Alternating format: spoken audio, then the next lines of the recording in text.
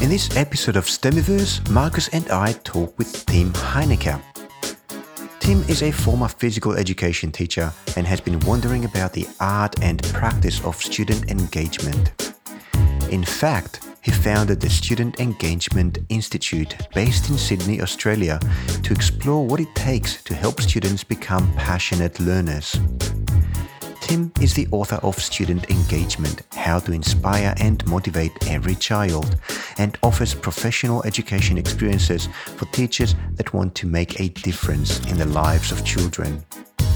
Tim's book and approach in teaching dominates our discussion, which is full of practical ideas for turning any classroom into a place where children want to be.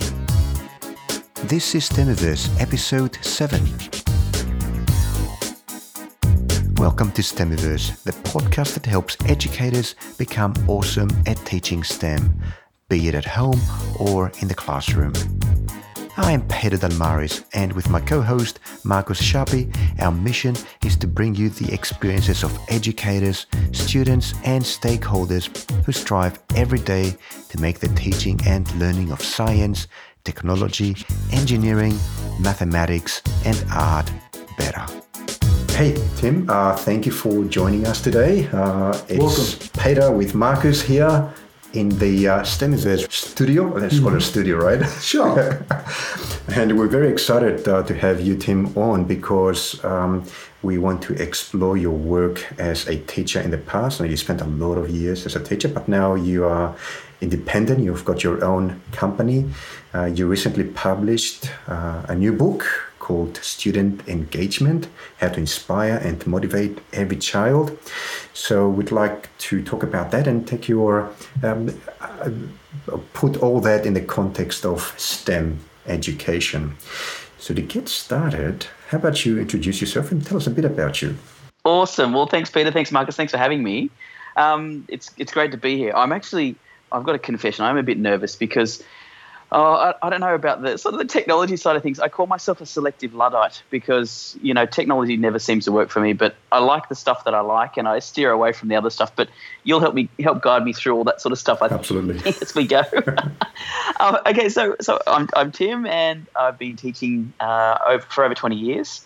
And I've been really, really lucky because I got to teach originally as a high school PE teacher. But then I did that for 10 odd years, and then I went and did some stuff at sort of tertiary level, and then I went back and did some stuff now with primary schools and infants. So I've got the advantage of having seen education from a really wide viewpoint. And as I said, I've started my company, which is the Student Engagement Institute, and our idea is to help teachers and parents to make the best childhoods possible for their kids because they deserve it. They deserve a childhood that's just filled with magic, and then it propels them to a future that's really just untold. And that's about me in a nutshell. That's awesome. Why did you think it was important to launch the institute? Was there something missing, suppose in the education segment, market perhaps?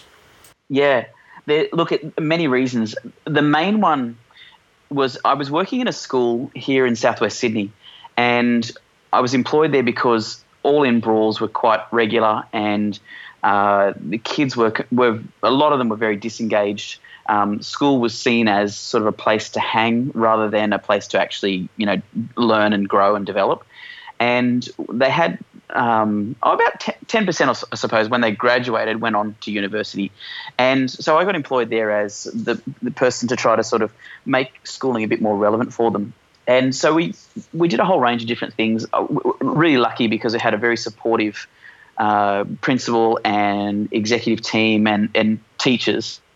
And within the space of a couple of years, we went from that situation where, wasn't really a happy place towards then having kids really doing some amazing things, winning awards and just happiness. And, the fighting was just non-existent anymore.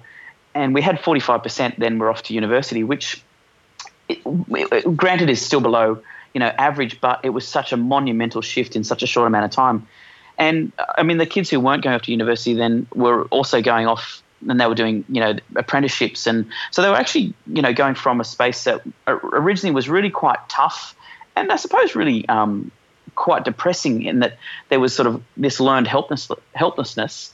But just by making a few tweaks and changes, we were able to really change things around. And I sat back and I said to myself, hey, this is pretty cool. I wonder if there's some sort of formula or some sort of technique that we're using here that we can then replicate in other schools. And it didn't have to be schools that were, in that sort of a state where things are really quite dire. But even, just everyday run-of-the-mill schools right through to your, private schools that, are, quite high-functioning, I suppose is the best way to put it. And it turned out that it was actually, like most things, quite a formula behind it all that you can, quite easily teach somebody and they can replicate. And so that's sort of the reason behind it all, yeah. So we do got to ask, what was the formula? You got to buy the book, Mark. No. I've got it in front of me. I've got it here. Give us a short version. Cliff notes. It's there's 6 things, and it took me a long time to figure this out. But there's 6 things that really make a big difference, and I'll try and summarize because we haven't got it all day, I know. But I call it the new ABCs, and that's because it's A, B, C, D, I, and S. I know we've skipped a few letters there, but it's just easy to remember: A, B, C, D, I, and S. So it's aesthetics, belonging, cognitive willingness, dialogue, investment, and then systems. And when those 6 things work together, it creates a really quite amazing space. When you're really trying to work all of those things together at the same time, you go from a situation where kids can, be a bit reluctant and a bit disengaged through to a space where they're just busting to be able to get into class because they're curious about what's coming next and, what exciting stuff's going to happen for them. And it's not that they're forced to do it at all. It's that they actually willingly want to get involved because it is such an exciting place to be. Well, let's touch on those in the second part of the podcast. We want to explore you first as a person, right?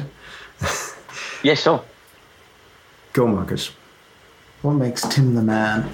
Yes. So I guess let's explore Tim. The first question, I guess.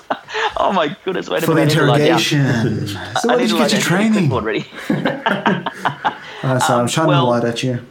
Sorry, say again. I'm shining the light at you right now for the interrogation. So where did you get your training? So I started as a PE teacher, and I come across a lot of PE teachers who move on and do a lot of other things on top of teaching how to play soccer or netball.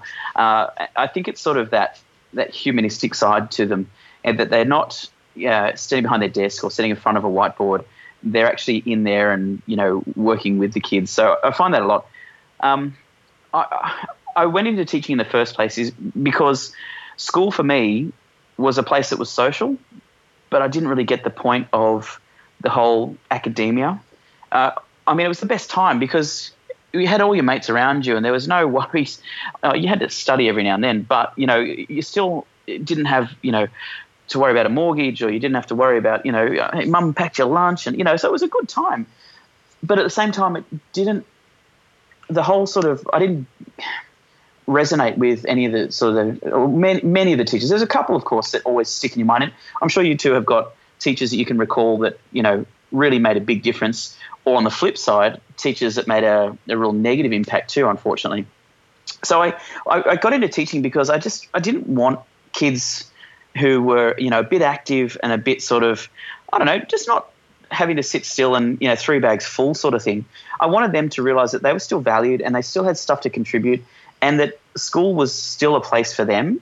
And yeah, that's sort of how I started off. So that sort of followed me the whole way through with everything, that I don't want a kid to feel like they're ostracized or alienated. I want kids to be able to, no matter what their interests are or what their abilities are, or I want them to be able to know that they've got a place and that they matter.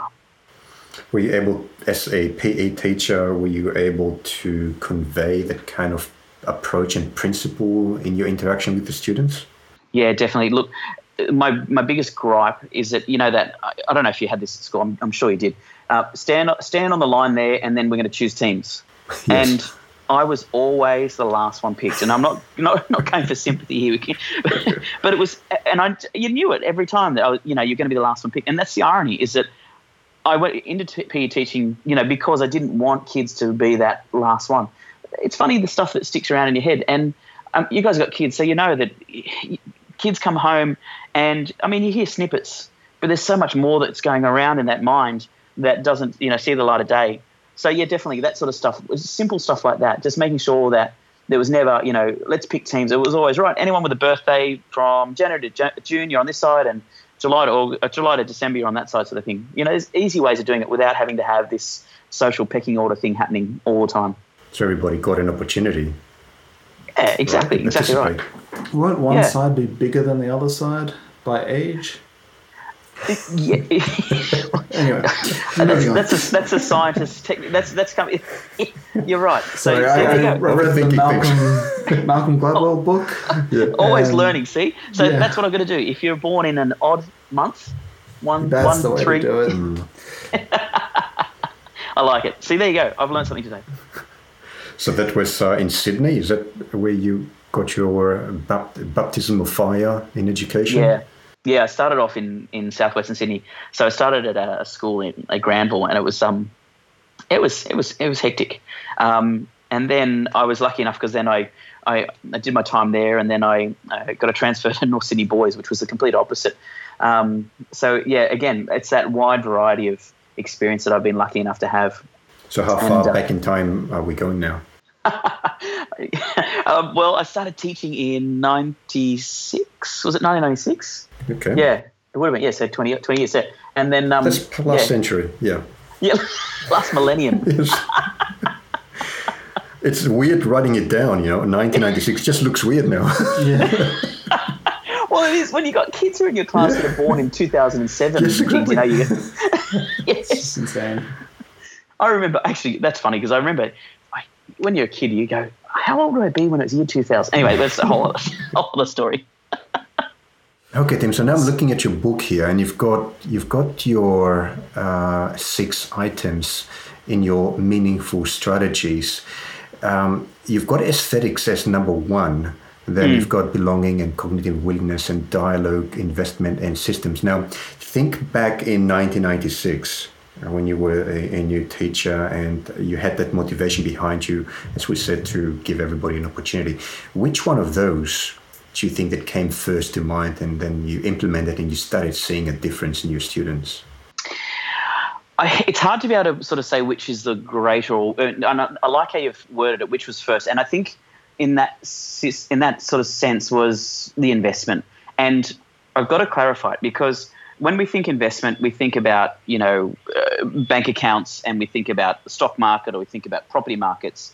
And there's a lot of talk in education, as you both know, about Gonski funding, and about, there was national partnerships money, and the public versus private, and, all this sort of stuff that's going on. I mean, at this very moment, even in America, we've got the, charter schools versus, and what Trump's doing and who he's putting in. And so it's always a really contentious issue. And the investment that I'm talking about, though, is completely different. And it's one that governments can't take away, through a change in governance, or it's not something that can ever be redistributed, because it's an investment of a piece of you. It's an investment of what makes you tick. And it's so much more powerful than dollars and cents. An investment of your interests and your time and your passion is something that nobody can ever take away, regardless of what policy might come in or might be abolished, or whether it's Gonski this or gone Gonski. You can't take away a little piece of yourself and the investment that you make in a children's life. And it's as simple as, you've probably seen, some clips on YouTube of a teacher who's got a handshake that's different for every kid, or it's as simple as just saying to, little Johnny, how was soccer on the weekend? Or, to Jessica, how's mum? She wasn't well last week. And those sort of things there are investing a piece of you and showing the kids that you're there and you're present and you care.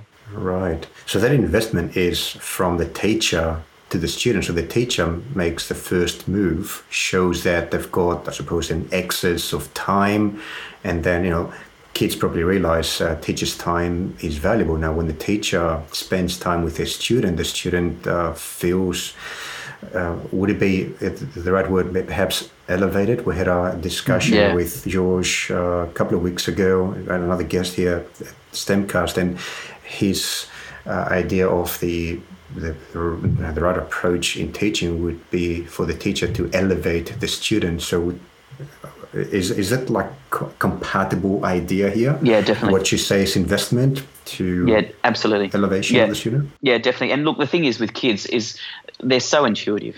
You guys know that. They know when you're there and when you care. So when you were at your PE lessons and the students were lined up and you basically gave an opportunity to everybody to be part of the team and to participate, you made a very subtle investment there. It wasn't so much your time, but I suppose you gave the students a context of equality so that they could elevate themselves instead of being at the back of the team or the line to go to the front. That's exactly right. Yeah. And sometimes it's subtle enough that it's not detectable right then and there. And the thing with kids, especially as they get into the teenage years, is they're so connected, and they're connected with their social media, and they're on phones and they're on computers. But the thing is, the connection is not necessarily as authentic as what we are craving. We might put on our status that we're feeling really down or things aren't going very well, and we might get a couple of comments from people. But really, the best thing for a kid is to be able to hang out with someone who really cares, whether it's kicking a soccer ball around or whether it's going and getting ice cream together and, spending time together with that physical interaction. Because no matter how connected we might be digitally, we still... it's instinctual. It goes right back to, days before electricity, before we had colour television. And that was that, if we weren't connecting to our group, that was a danger. That was a threat to our longevity because, we could easily be picked off by, something that's going to be trying to eat us. So, that's sort of something that's been ingrained upon us since, the age of, or the birth of time. Yeah, having mentioned like the internet and social media and all that, it's probably even more important today because if you think about it, we spent a lot more time on electronic style communication, which means that our face-to-face, more like physical type communication is less than it was in the past. So we might as well make it better whenever we get the opportunity. And that's true especially for children because they really hone onto those subtle cues. They can see whether somebody's really interested or caring or not. So it has a more deep impact if those interactions are not truthful. And of course, most kids tend to spend a lot of time at school, so that's where a lot of problems begin or can be solved early on. Yeah, I find it fascinating. And look, I've got no evidence to back me up, but we know that we're in a time now where we've never had greater incidents of, mental health and all this sort of stuff. But at the same time, I don't think in history we've ever been as disconnected from the village as what we are now. And I'm not saying that we can automatically draw parallels, but I don't know. I think there's sort of something that in that we need to sort of look a little bit further about the breakdown of that, extended family where we lived with parents and grandparents and, the way that we're feeling, so disconnected from each other in society. So, yeah, very interesting. Like, let's stick with investment for a few more minutes. I just wanted to ask you about your take on STEM style education and investment. I'm not sure how familiar you are with the topic, but I can briefly say that STEM education depends on the concept of mentoring, where a lot of different concepts, science, technology, engineering, etc., are treated as one big topic. They are all interrelated when you're trying to build something. And the concept of mentorship, where you've got usually an older person who is there to help the learners, is very important. Would you say that in STEM, investment is actually treated in a way that is compatible with what you say in your book? Definitely, yeah. And look, it's interesting, isn't it? Because sometimes when we do stuff over again or do stuff new, which is STEM, we're taking it back to what it once was. And, whether you are a scientist or whether you are an engineer or a mathematician, or you don't do stuff alone. It's funny, isn't it? And, I mean, the stuff that's happening within STEM in that way is just so much. It's so exciting because it's so much of where society and where, corporate is at. I shake my head sometimes, and you go to the end of the 12 or 13 years at school, and you've got to sit this 3-hour exam where you sit by yourself, which you've got to handwrite. What?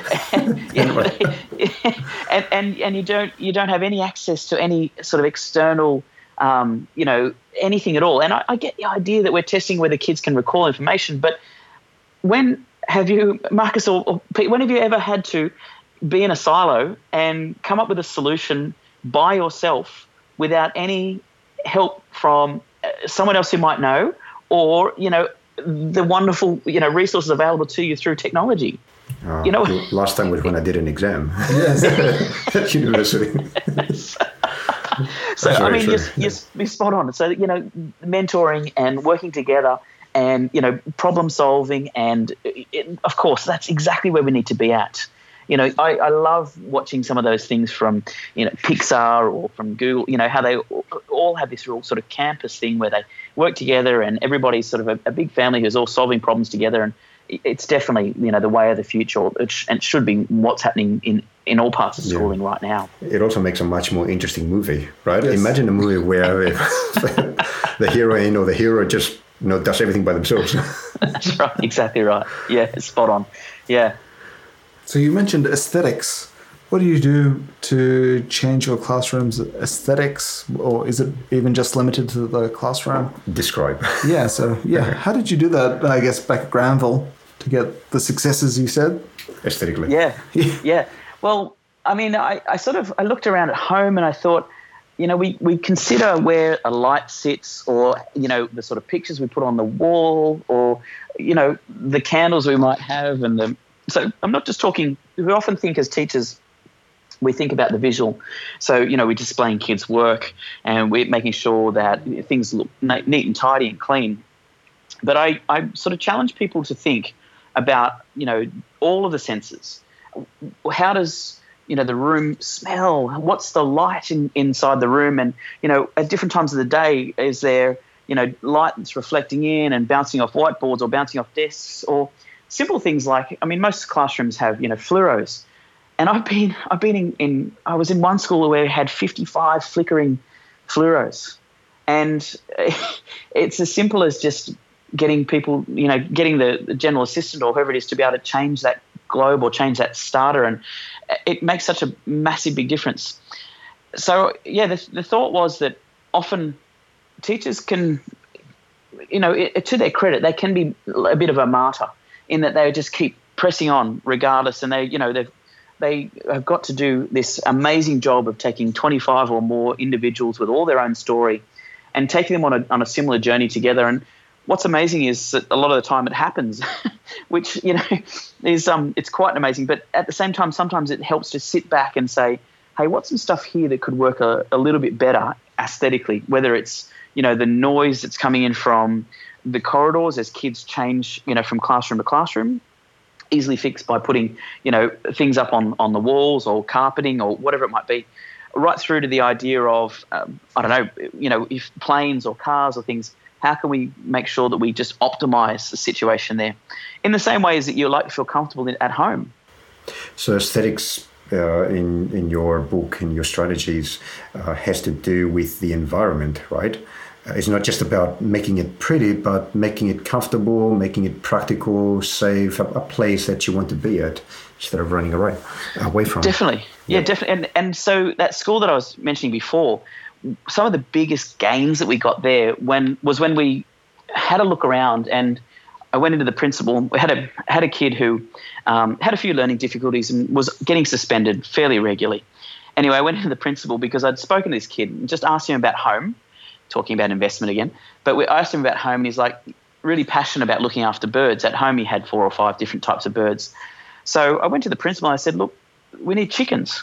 And the principal put his head in his hands and he shook his head, and he's like, what on earth do we need chickens for? And I said, well, because this kid, you know, I have a good feeling that he'll do a really good job of looking after them. Plus, we can take all of the, you know, the leftovers and put it on the herb garden, and we can take the eggs and we can take it into the home economics classes, or the kids can cook with them, and there's just so many benefits from it. And to the credit of the principal, allowed us to be able to build chicken coop. The Year 9 students built it with some help, of course. This is your mentoring you're talking about, and they, you know, we got chickens, and this kid didn't get suspended anymore because he had a purpose. He had a reason to be there. So he was like he was in charge of the chickens. Yeah, well, he was. It was just his responsibility. So he would collect the scraps from the cooking classes, would take it out to the chooks, and then return the eggs back to the cooking classes. It was that simple, and he felt he had a purpose.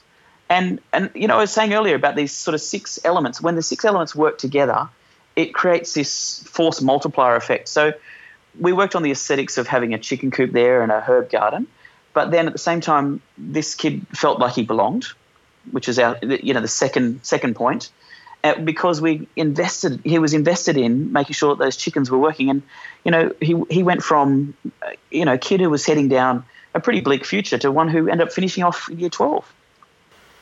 And and we just add belonging, right? And number 2 in the list, and there's already a lot of power here. I think just these 2 things can make a huge difference in any classroom, pretty much. Like you could probably stop here and have already affected positively a lot of people.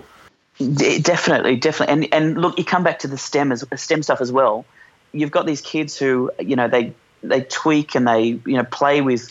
I was at a school just yesterday, and a little kid had bought his Lego Technic set to school, and he was putting it back together in the playground at recess. And he was able to tell me all about, you know, this piston does this and everything, you know, like stuff that I don't know. But because he'd been there and built it himself, you know, he was able to understand it really, you know, really quite intimately. And if we're, you know, got this education where we're worried about our NAPLAN results, or we're worried about, you know, reading, writing, and arithmetic, then we're alienating these kids who, you know, are going to grow up to be our engineers and going to be our mathematicians. So the idea that we can then make them, well, not make them, but they know that they belong, that they're part of something that's bigger than them, is extremely powerful. Very true. Like talking about NAPLAN, it is fascinating. People worry about the kids' NAPLAN scores, but not about what the kids can actually do or make. Yeah. Right. Yeah. And it's just incredible when I think about that. So I suppose let's move on to number 3. Unless I was going to say, beyond chickens, what can you do to encourage the kids to feel belonged? beyond the chickens, what else can we do? I already have 3 chickens. The one problem is that I see with a lot of kids, including mine sometimes, is that they find it hard to home onto something and find something that truly interests them. And I think that's where the mentor can also come in, because the mentor can help them explore their interests. Do you have a particular take on that, or a method to extract? Definitely. Well, I remember Mr. Perot back in year 5, he started up, it was one of my year 5 teachers, and he started up a guitar club at lunchtime. And, you know, he didn't know much about guitar himself, but he could show us how to play a few notes and a few chords. And, you know, I still play guitar now. And isn't that the beauty of the, you know, a wide selection at school, is you get to be able to experiment with a few things that you like. And, you know, 1 or 2 things might stick with you for a long time. So it's just a matter of I mean, as an adult, we don't seek out new experiences. Sometimes we're actually quite afraid to be able to seek out new experiences because, you know, we don't want to look silly. We don't look like we don't know what we're doing. And then also, we don't have the time to do so. But a lot of the time, you know, when we're in primary school or high school, we've got that time. We're also fearless. So we're happy to be able to tackle something new without the fear of, you know, it not working. So you definitely. I think when you're an adult, you call that a hobby, right? It's what interests you and you want to spend a lot of time with. But when you're a kid, we don't quite refer to things that kids do as hobbies. Extracurricular activities. That's what we call it, yeah. Yeah. But maybe that's what we need to do, is to help kids find their hobbies. Interesting. Yeah. But again, like you come back to the STEM stuff, and you've got so many things that are possible nowadays. And I was talking about Lego. Your Lego have got your Mindstorm stuff there, where you can can dip your toe into a bit of coding, and having a computer then control an external device, and the kids, the way their eyes light up when they see this sort of stuff. But then, I mean, it's not just limited there. I love the idea that there's even simple apps that kids can use now that help them to be able to, get interested in different ways of doing stuff. I was, again, in school this week, and we were talking about this program which is called Poll Everywhere. Well, we're allowed to mention other things, aren't we, like that? Is that we're not the ABC? No, go for it. Yep. No. So Poll Everywhere, we were doing data, and you can, with an iPad, you can ask questions, and it comes up live on the interactive whiteboard, and these kids and their eyes were just like, whoa, this is awesome, and that's what it's all about, isn't it? It's about making sure that we are opening them up to new experiences and preparing them for, these things that are going to be thrown at them more and more and more as they get out into that big wide world. Great. Tell us about cognitive willingness. That sounds interesting. Yeah, it's sort of, I think it's a take on lifelong learning. We talk about being lifelong learners, but it's sort of a step before that. It's the things that happen that make us into lifelong learners. And you've probably heard all the stories about Walt Disney and the Bronte sisters, and there's so many people who didn't get the benefit of a formal education, or had a very, very small amount of a formal education, who then went on to be able to create really cool stuff. It's because, sorry to interrupt you, Tim, it's because the creativity was not destroyed. As Sir Robinson says, right? You go, exactly. I was going to say, to Ken Robinson, you go into that, definitely, yeah, he's spot on. And there's a lot in that. And, I love his work, because he's doing some amazing things there with helping us to understand all that sort of stuff. But it's possible. It's possible for us. And as an educator, there's so many facets to it, but as an educator, it's really our job to make sure that we don't stifle that enthusiasm or that curiosity. And it's so much fun to be able to watch, a toddler to be able to explore their world. And, they'll be fascinated by a simple thing of watching ants, walking from one place to the next, and they'll look at them and get right down. I remember when my son was 3 and 4, he used to lie on the floor and get his Thomas the Tank Engine trains and just watch the wheels turn, because it was just fascinating to him. It's probably actually only 2, and everything is just such a curiosity and such a wonder, and we unfortunately lose that as we go on. And as you say, it's that creativity and that sort of a fear of failure, I suppose, is what we do learn. And it ties into the next bit about the dialogue, but we'll get onto that in a minute. But yeah, it's just being willing and being open to the idea that everything is a new opportunity.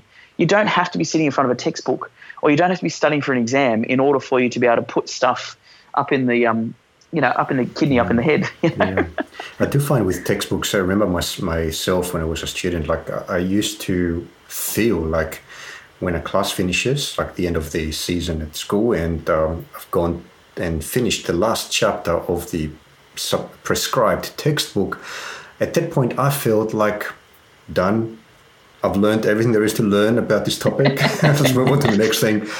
So that's what the textbook did to me back then. Of course, when Google came around and Wikipedia and all that, and I realized that, hang on, there's a huge unexplored universe there, and the textbook was just the beginning. And I think that's something that you lose at school, especially if there are prescribed textbooks, and there's no, I suppose, research projects that kids are assigned to do, and let them move away from whatever is prescribed. I think the more it's like food pretty much. When you have a beautiful meal, you feel like you want to have some more of it, or to explore new tastes.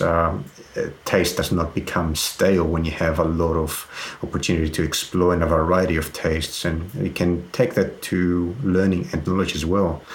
give kids a variety of knowledge or topics to explore, and that cognitive willingness will always be there. Definitely. And your area of STEM is it's just so ripe for it. I mean, there's so many good examples of people who've looked at the current reality and said, hey, this is no good. I want to do this better. Like the story of Airbnb, that hotels weren't working for them. They weren't feeling like they were, visiting a place. They were just sort of, so what do we do? Let's go and stay in places where, I can be a local. Exactly right. And then I love it because you work through a few of those issues and people are saying, but you don't know these people. You don't, you're going to go and stay in their houses. But it's the same stepping into a taxi or stepping into, you step into a train or a plane and you don't even know if there's a pilot there that's going to get you there safely, but you still step into it happily without any questions whatsoever. It's a different risk assessment. It's not always exactly right, logical. Yeah, but we need these, we need kids who are, thinking about technology and thinking about new ways of doing stuff so that we can then move to a new reality like that. It's exciting. Great. So your fourth element was dialogue. So what is dialogue? Is it what we're doing right now? I talk about dialogue being such an important driving force because again, it's a matter of choosing simple words, but choosing them well. So, picture a school assembly, and there's always someone who gets up who's a bit of the authoritarian who says your behaviour on the buses and your school uniform and the way that you leave the rubbish in the playground, and it becomes this tirade that goes on and goes on and goes on. And the problem is that the people who need to be hearing that the most are already switched off. And so it's a simple way of changing things, which is just so easy, and it becomes inclusive. So it's just instead of you, it's us, or instead of students, it's we, it's our, it's this collective. So that the thing is, I spoke to some students about this, and they were complaining that why do we have to have a uniform, and we should have it like American schools where we get to be able to come in whatever we want. And I said, well, that might be the case, but the thing is, a lot of American kids spend 20 minutes or more every morning worrying about what they're wearing to school every day because, whether they're going to fit in and what's going on there. But on top of that is that you guys actually are our biggest walking, talking billboards. And actually, we really like it when you wear our uniform because you are showing off all the good stuff that's happening at our school. You are showing to the general public how things are rocking and rolling where we choose to work together. And you can see that. You can see all the inclusive dialogue there. And when you change that simple way of thinking into, there's a reason why, and it's because we're actually really proud of you and we actually like showing you off. And we don't want to hide you away by making you, a little bit anonymous. We want the world to see all the good stuff that we're doing here and the progress that we're making and the way that we make things rock and roll. So it's really simple little changes like that. So it's things like, instead of saying to a student, if you do this, or if you succeed, it's then changing it and saying when you succeed or when you do this. It's that language of positivity, and it's always setting those expectations, really very, very high. It's like, I'm not sure if you're familiar with Carol Dweck. It's when she says, I haven't made mindset. it yet. Yes, exactly. I always use the word yet. No, I didn't pass a test yet. I'm getting there though. Yeah, this is not hard. It's challenging. Yeah, great. Yeah, definitely. And that's a lot of it, exactly. We've already spoken about investment, so systems looks pretty up our alley. I think it's an information system thing, but I don't think that's what you mean, right? What do you mean by systems, which is engagement element 6? No, because your systems are the fun stuff. You're the, where you get to be able to get hands-on and be able to do some exciting stuff and really see things move. The systems is that I'm talking about is the sort of the boring side of stuff, and it's the stuff that you only realize is not there when you absolutely need it. So it's things like, so a STEM example. You go to the computer room, you've got this lesson that you've been planning out for, till late the night before, and you're really pumped about it because the kids are going to really enjoy it. They're going to get a lot out of it. And you go to the computer room and then there's, 6 computers that the keyboards aren't connected, and there's another 2 that the power cords are missing, and there's another one that the mouse doesn't work. And so instead of this amazing lesson that you spend the first 15 minutes seeing which computers turn on, and then which have got their proper operating systems that are updated. It's that sort of stuff. So Isn't that normal? If the right system's in place, then it's not. But yeah, unfortunately, sometimes it can be. Are these personal systems or are they team systems? Sorry, say again? Are these personal systems or more for the school as a whole, as a team? It's a little bit of both. It's a little bit of both. So things like making sure that you look in yourself. I know that I'm better off when I've got myself prepped, pretty much the night before. And so that's a system that I've got to go through to make sure that I got an idea of what I'm doing tomorrow, what time I need to be out of the house, what sort of resource I'm going to need, all that sort of stuff too. But for a school, where I'm talking about the sort of the bigger systems, so things like your welfare system. Oh, I don't like saying discipline because I think that discipline is I don't know how much we have the right to be able to discipline. The dialogue. Yeah, exactly. So it's that sort of stuff. So that a teacher can spend their time teaching, and they can spend their time investing, and they can spend their time in a positive dialogue, rather than having to run around and filling out variation to routine forms, and rather than having to do all the sort of admin stuff that slows down all of that exciting stuff that happens. So I get it that you're not really fond of record keeping and data entry. Definitely. No, it's absolutely necessary. Yes. Totally necessary. But I'm not this doubling up and having to take, Yeah, exactly right. Yeah. And how do you convince other teachers and other admin to partake in your systems? How do you get them engaged? It's actually not too hard. When you use that example, every teacher I think has had that idea of when they've gone to the computer room and then there's, computers aren't working, or they go to pick up, the class set of iPads that they've booked and they're not charged, or, I think teachers they live it. And so it's very easy to be able to convince them that, there's better ways to be able to do stuff. And then, it goes another step too. It's making sure that you're not using systems that are superfluous, that stuff that doesn't need to be there. Because, again, that takes out time out of a teacher's day, which is, time they should be using at the coalface. Mm-hmm. So we've got aesthetics, belonging, cognitive willingness, dialogue, investment, and systems. So how do you bring it all together? Well, it's that force multiplier that I was talking about before. Let me try and think of another example. Okay, so again, I was at high school and we needed a bit of something for the Year 9 boys to do, because Year 9 in some schools can be that time when they really become a little bit sort of not sure where things are going. There's no such thing as school certificate anymore. So it's a bit of a difficult time because they're trying to figure out where they fit within the world. Puberty's kicking in, hormones are taking over. It's really quite a tough time. And so we put together a mentoring program like what we were talking about before. And we decided to be able to create sort of an indigenous bush tucker garden. And it involved building 8 quite large garden beds, and then consulting with some of the Aboriginal elders in the area and getting the plants, and then also then putting together then some teaching tools. So, for instance, a maths class could go out there and calculate if we took this many sleepers to build this garden bed, and this garden bed measured this by that, and how much soil was needed, and then the soil costs X amount of dollars per square or per cubic meter, and what was the budget and that sort of stuff.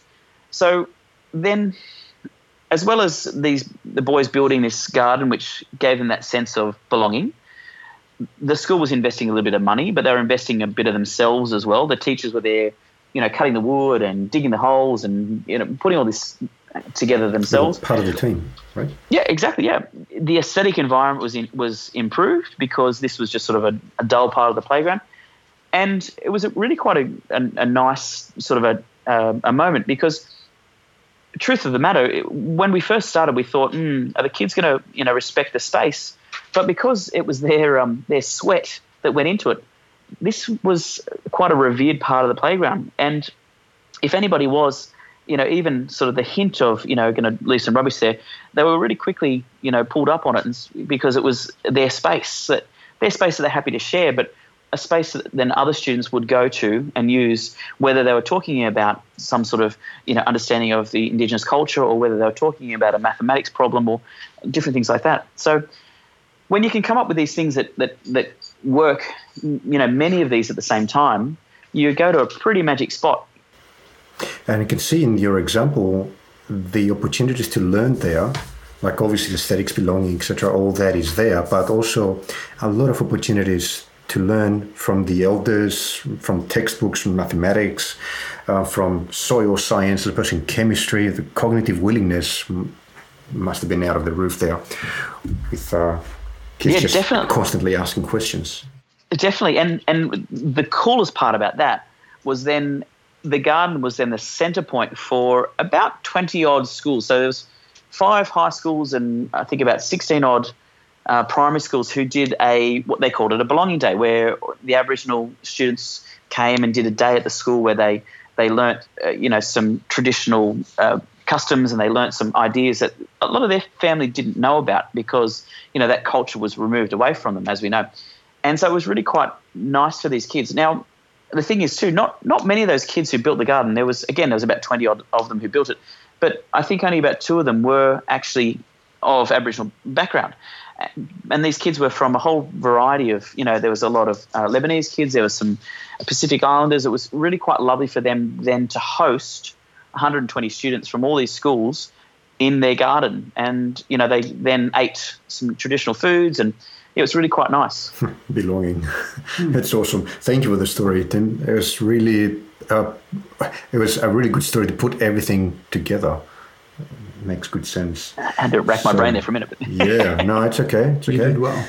It was good. So now we are going to move into part 3, which is rapid fire questions. So our questions will be rapid. Yours don't feel like you have to answer in a few milliseconds. You can have short answers, you can have long answers. Is there a record? If there's a PB that I can beat, I'll do my best. There is no record. At least that's a good idea. Maybe we should start keeping a record. No, why not? So here's the first one. What's your favorite book relating to education? Favorite book? Teach Like a Pirate. Oh, I like that. Okay, thank you. Marcus. Who has been the most influential in shaping the way you teach? Wow, that's tough. I've got so many mentors, but I would probably put up there Don Northey. It was an amazing deputy principal that I was lucky to work with, and Don Northey would have to be standout. Could you spell his name so we can look him up? Northey. Okay, got it. Yeah, I acknowledge him in my book because, totally, okay.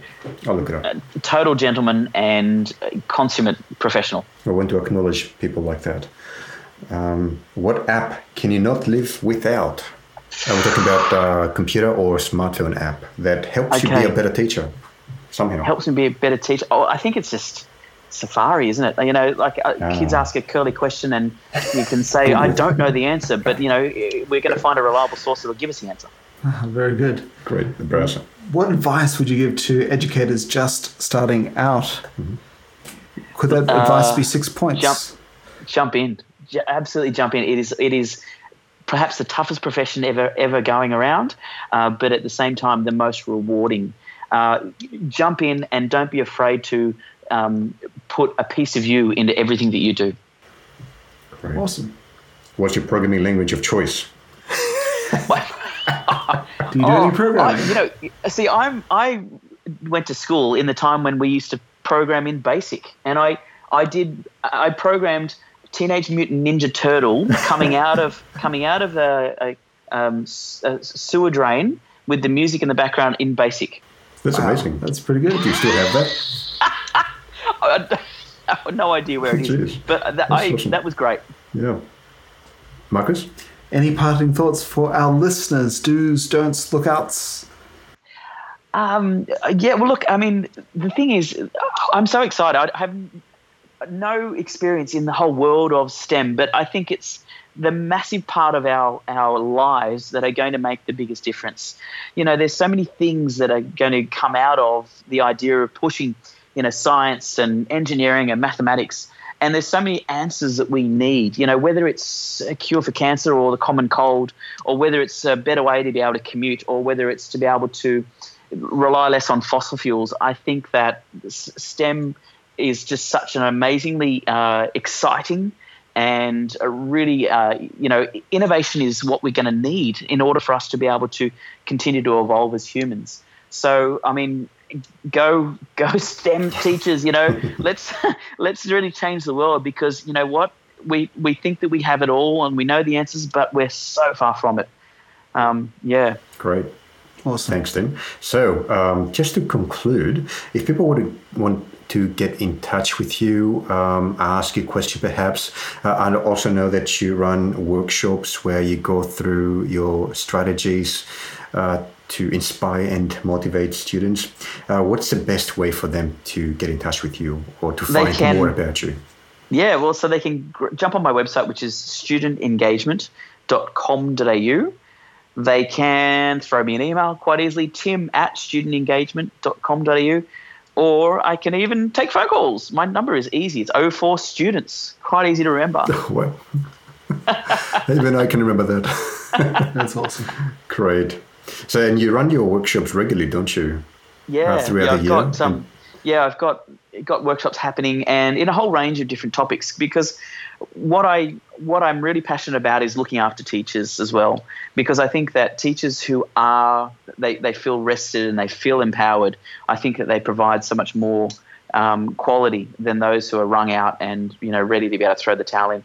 So I also, as well as student engagement workshops, I also do workshops which is just basic looking after you. Teachers often put themselves last, and so sometimes it's as easy as encouraging them to be able to look after themselves, put on their oxygen mask first before they put it on the child next to them, so to speak. So, but yeah, there's regular workshops. They can always find them on the website, studentengagement.com.au. And it's all over Australia at the moment, which is really quite exciting. Great. Awesome. Well, thanks, Tim, for your time. It's been really great, and we'll have to have you on the podcast again. I really enjoyed that. It's fantastic. My pleasure. Thanks, Marcus. Thanks, Peter, for having me. Thank you, Tim. Bye for now. That's all for this episode.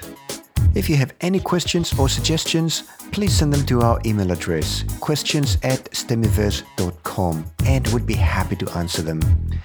Do you want us to interview someone in particular? Let us know. Visit us at stemiverse.com to get the show notes of every episode. And subscribe on iTunes by searching for the name of our podcast, Stemiverse. That is STEMIVERSE. Thanks for listening, and we'll see you next time.